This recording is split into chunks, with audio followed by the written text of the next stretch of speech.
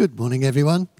My name's Raymond Bodkin, and I've been a member of this church since it began 40 years ago, in February 1981.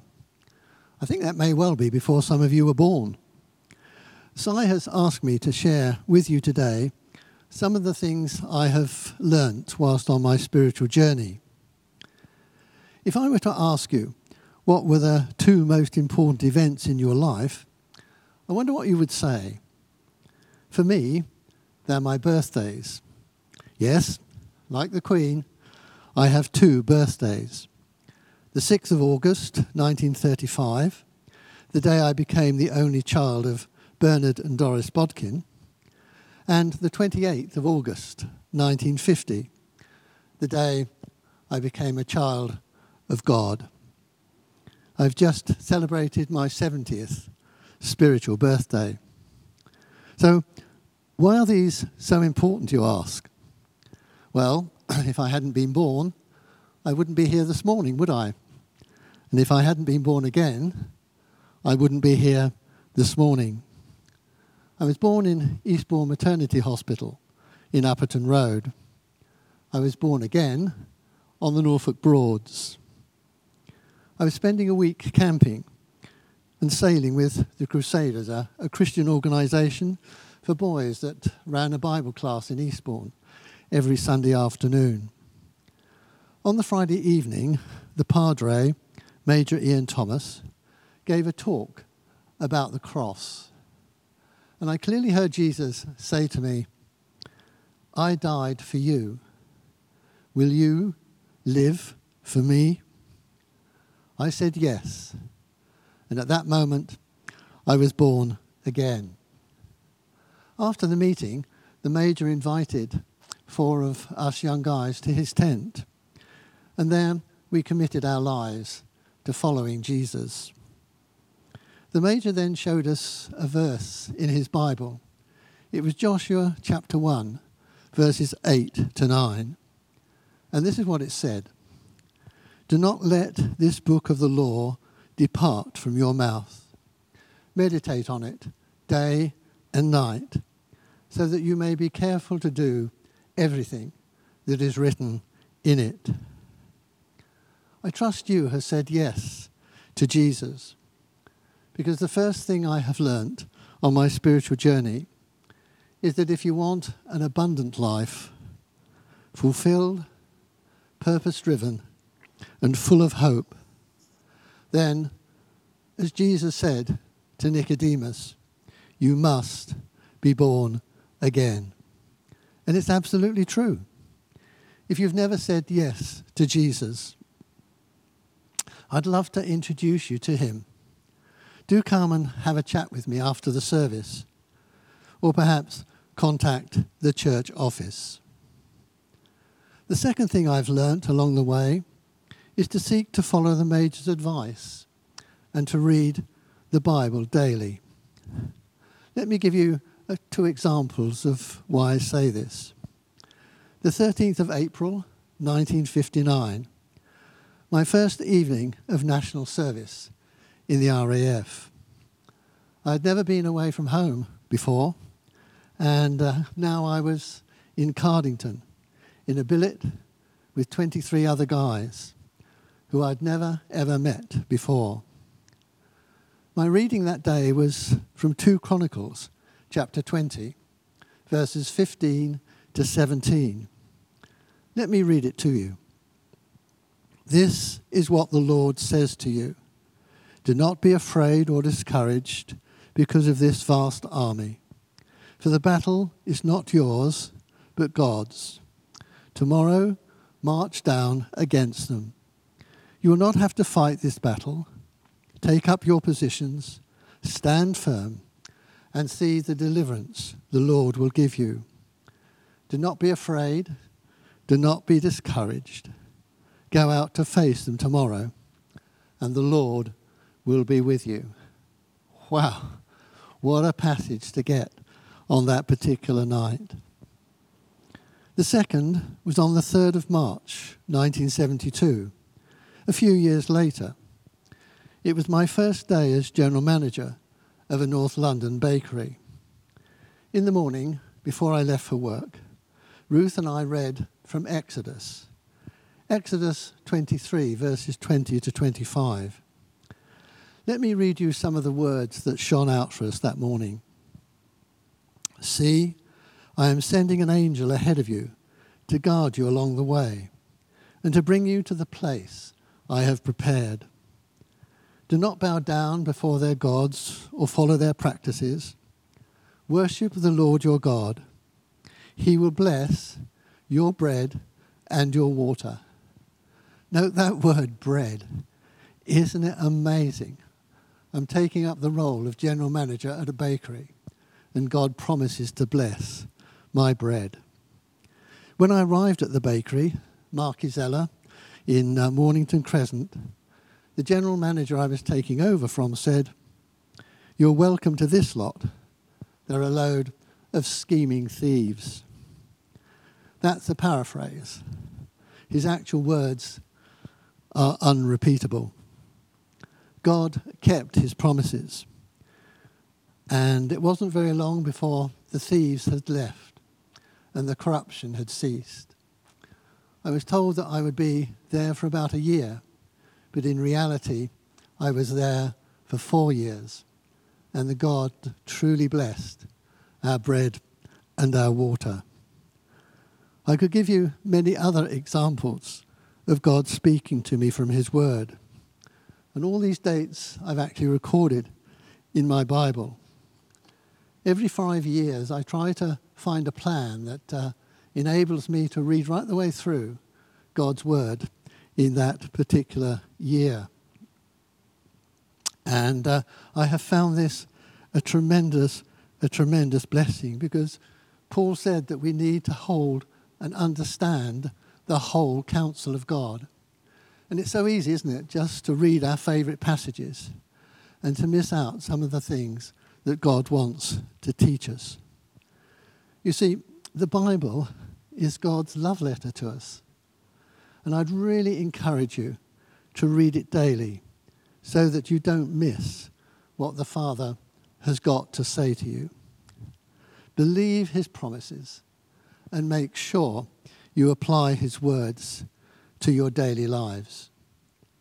Paul, writing to Timothy, says this: all scripture is God-breathed and is useful for teaching, rebuking, correcting, and training in righteousness, so that the man of God may be thoroughly equipped for every good work. Let me say something now about prayer and practicing the presence. I learnt to pray listening to godly men and godly women who truly did, as Brother Lawrence wrote, practice his presence. My Crusader leaders, Norman Gray and Dr. Snowball, Tony Lilly and others.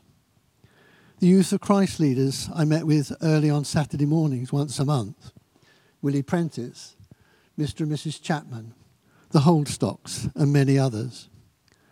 They taught me that prayer is a two-way communication. Me talking to God, but also waiting for him to talk to me and listening to what he had to say.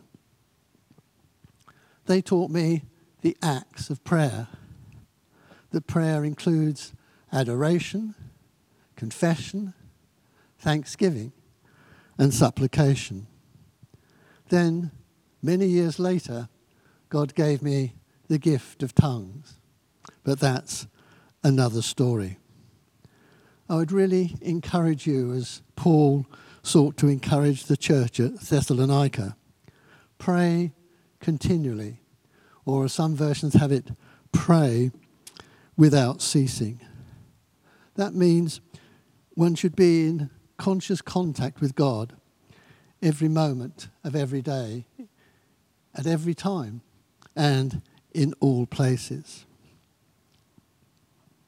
Let me just share something now about water and spirit baptism. Ruth and I met at a youth retreat run by Holy Trinity Church at Ashburnham. On the Sunday afternoon, I drove Ruth to Polegate Station as she lived in Purley. On the way, we discussed baptism. She was a Baptist and believed in believer's baptism, baptism by immersion. I was an Anglican and believed in infant baptism. They called it sprinkling. How wrong could she be? In August 1976, sitting by a swimming pool in Haldon Court, a Christian conference centre in Exmouth, God said to me, if you want to grow in your Christian life, you need to be baptised. 26 years after my conversion and 16 years after my discussions with Ruth, I was baptised by immersion in that same swimming pool. The leader of the conference was Hans Kunstra, and he invited others to be baptised after I had been baptised. Immediately he said that, two young men ran down the bank and in their clothes jumped straight in to the swimming pool, and they followed my example. That evening, a young lady who was serving at Haldon Court testified to the fact that she had become a Christian as a consequence of those baptisms. That day, I learnt how important it is and what a blessing it is to do what God tells you to do. Bryn Jones introduced us at Haldon Court to baptism with the Holy Spirit, and that changed the direction of both Ruth and my spiritual journeys. But that's another story.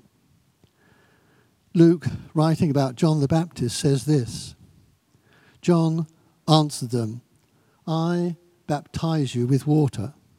He, that is Jesus, will baptize you with the Holy Spirit. The fifth thing I've learnt along the way is about word, spirit, and worship. And it's so important that we keep these three in balance.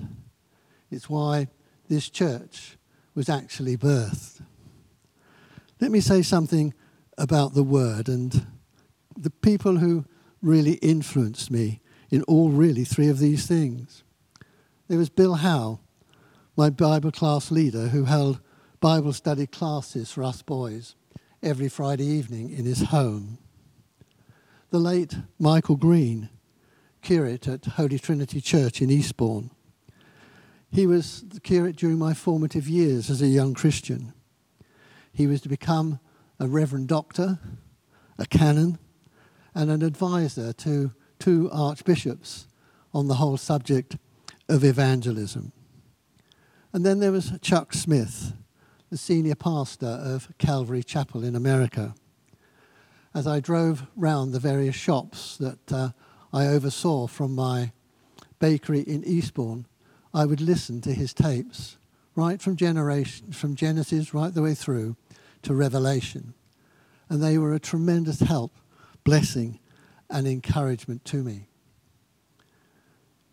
With regards to the things of the Spirit, I suppose Bryn Jones and Alec Buchanan, conference speakers at Haldon Court in Exmouth, were major influences in Ruth and my spiritual life. Edmund Heddle from Ashburnham, who oversaw the fellowship in the early days, and of course Terry Virgo, who for many years had apostolic covering over the fellowship. These men really led us into the things of the Spirit. And what an encouragement and blessing that has been to us. You may also remember John Wimber, the pastor from the American Church Vineyard, and the signs and wonders and healing conferences that he led. We learnt so much from him. We, of course, learnt about spiritual gifts, which are used for building up the church, and spiritual fruit, which the Holy Spirit, having planted seeds in our lives at conversion, must be allowed to nurture, to grow, to develop, and to watch those beautiful gifts of love, joy, peace, patience, kindness, gentleness, and long-suffering, growing in each one of our lives. And then finally, worship. We have been so blessed over the years at this church to have gifted and anointed worship leaders. It began with Jeff Shern and has continued through the years. I hope you're a worshipper, not just on Sundays when you come to church, but during the rest of the week. Because, you know, worship is a lifestyle. It's not just a weekly experience. Jesus said, "Go and bear fruit, fruit that will last." Paul, writing to the church at Ephesus, says this, "Be filled with the Spirit. Speak to one another with psalms, hymns, and spiritual songs. Sing and make music in your hearts to the Lord."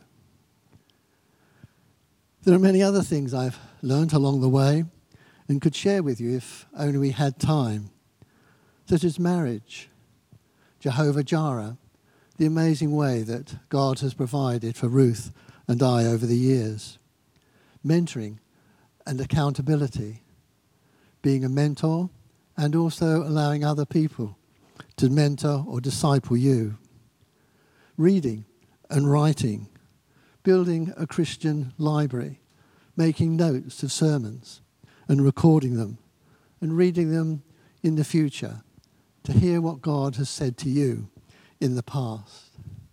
Witnessing. I can remember going out fishing on the streets in Eastbourne before the Youth of Christ meetings and bringing in the teddy boys. And we would have 300 or 400 people in the town hall in Eastbourne. They were amazing times.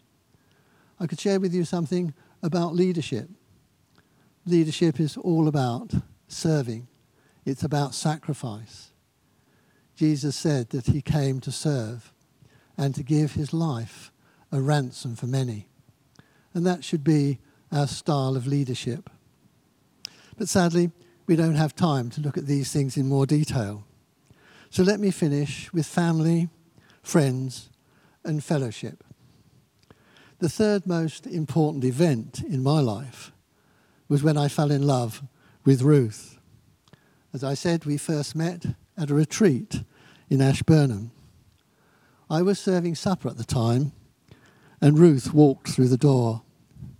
For me, it was love at first sight. We were married 4 years later, and I now had two friends, Jesus in heaven and Ruth on earth. Two best friends. There's nothing like it in marriage when your partner becomes your best friend. Tim, Andy and Rachel soon completed our family. Yes, I had already learnt along the way the importance of family, friends, and fellowship. Almost 40 years ago, 4 families met in Hailsham Methodist Church. They were Nigel and Sandra Coltman, Paul and Doreen Endersby, Jeff and Jean Shern, and Ruth and myself. 4 years later, on the 8th of February 1981, God birthed Hailsham Christian Fellowship, which has become Christ Church. 3 families are still with us today, and Jeff and Jean worship at King's in Eastbourne. Our friendship has deepened over the years, and we still spend quite a lot of time with one another. Christian friends are actually more than friends. They're family. They're always available at times when you need support or encouragement. Friends also speak the truth, but because they're Christians, they speak it in love, as Paul said they should. I would encourage you, perhaps from time to time, to sing a lovely hymn.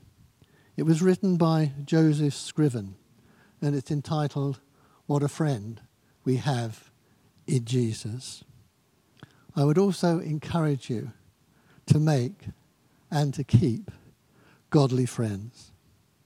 Proverbs tells us this: a friend loves at all times, and a brother is born for adversity. It also says there is a friend who sticks closer than a brother, and I can confirm that that is Jesus.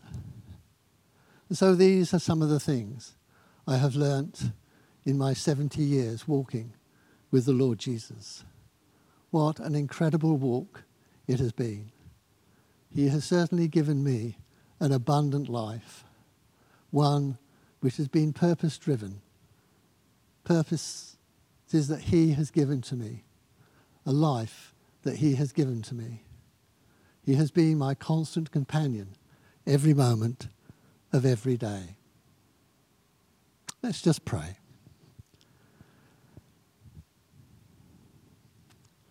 I thank you, Lord Jesus, that you are our creator and sustainer, that you are our saviour and friend. I thank you that by your death upon the cross, you bore the punishment for our sins, and through repentance and faith, we can be born again. I thank you for the Bible, your living word, that speaks to us day by day. Help us to claim its promises and to apply its teaching to our daily lives. I thank you that you love to spend time in our company and converse with us. May we always be conscious of your presence with us every moment of every day. I thank you for the gift of your Holy Spirit. May he continue to fill us, empower us, and lead us into all truth. May we continue to use the gifts he has given us to his glory and allow the seeds he has sown in our lives to grow into attractive and fragrant fruit. May we bear fruit for him. Finally, we thank you for one another, your family, your ambassadors in this community. Lord, we pray that you will keep us in unity, and yet your love flow between us and reach out into this hurting world. And all the people said, Amen.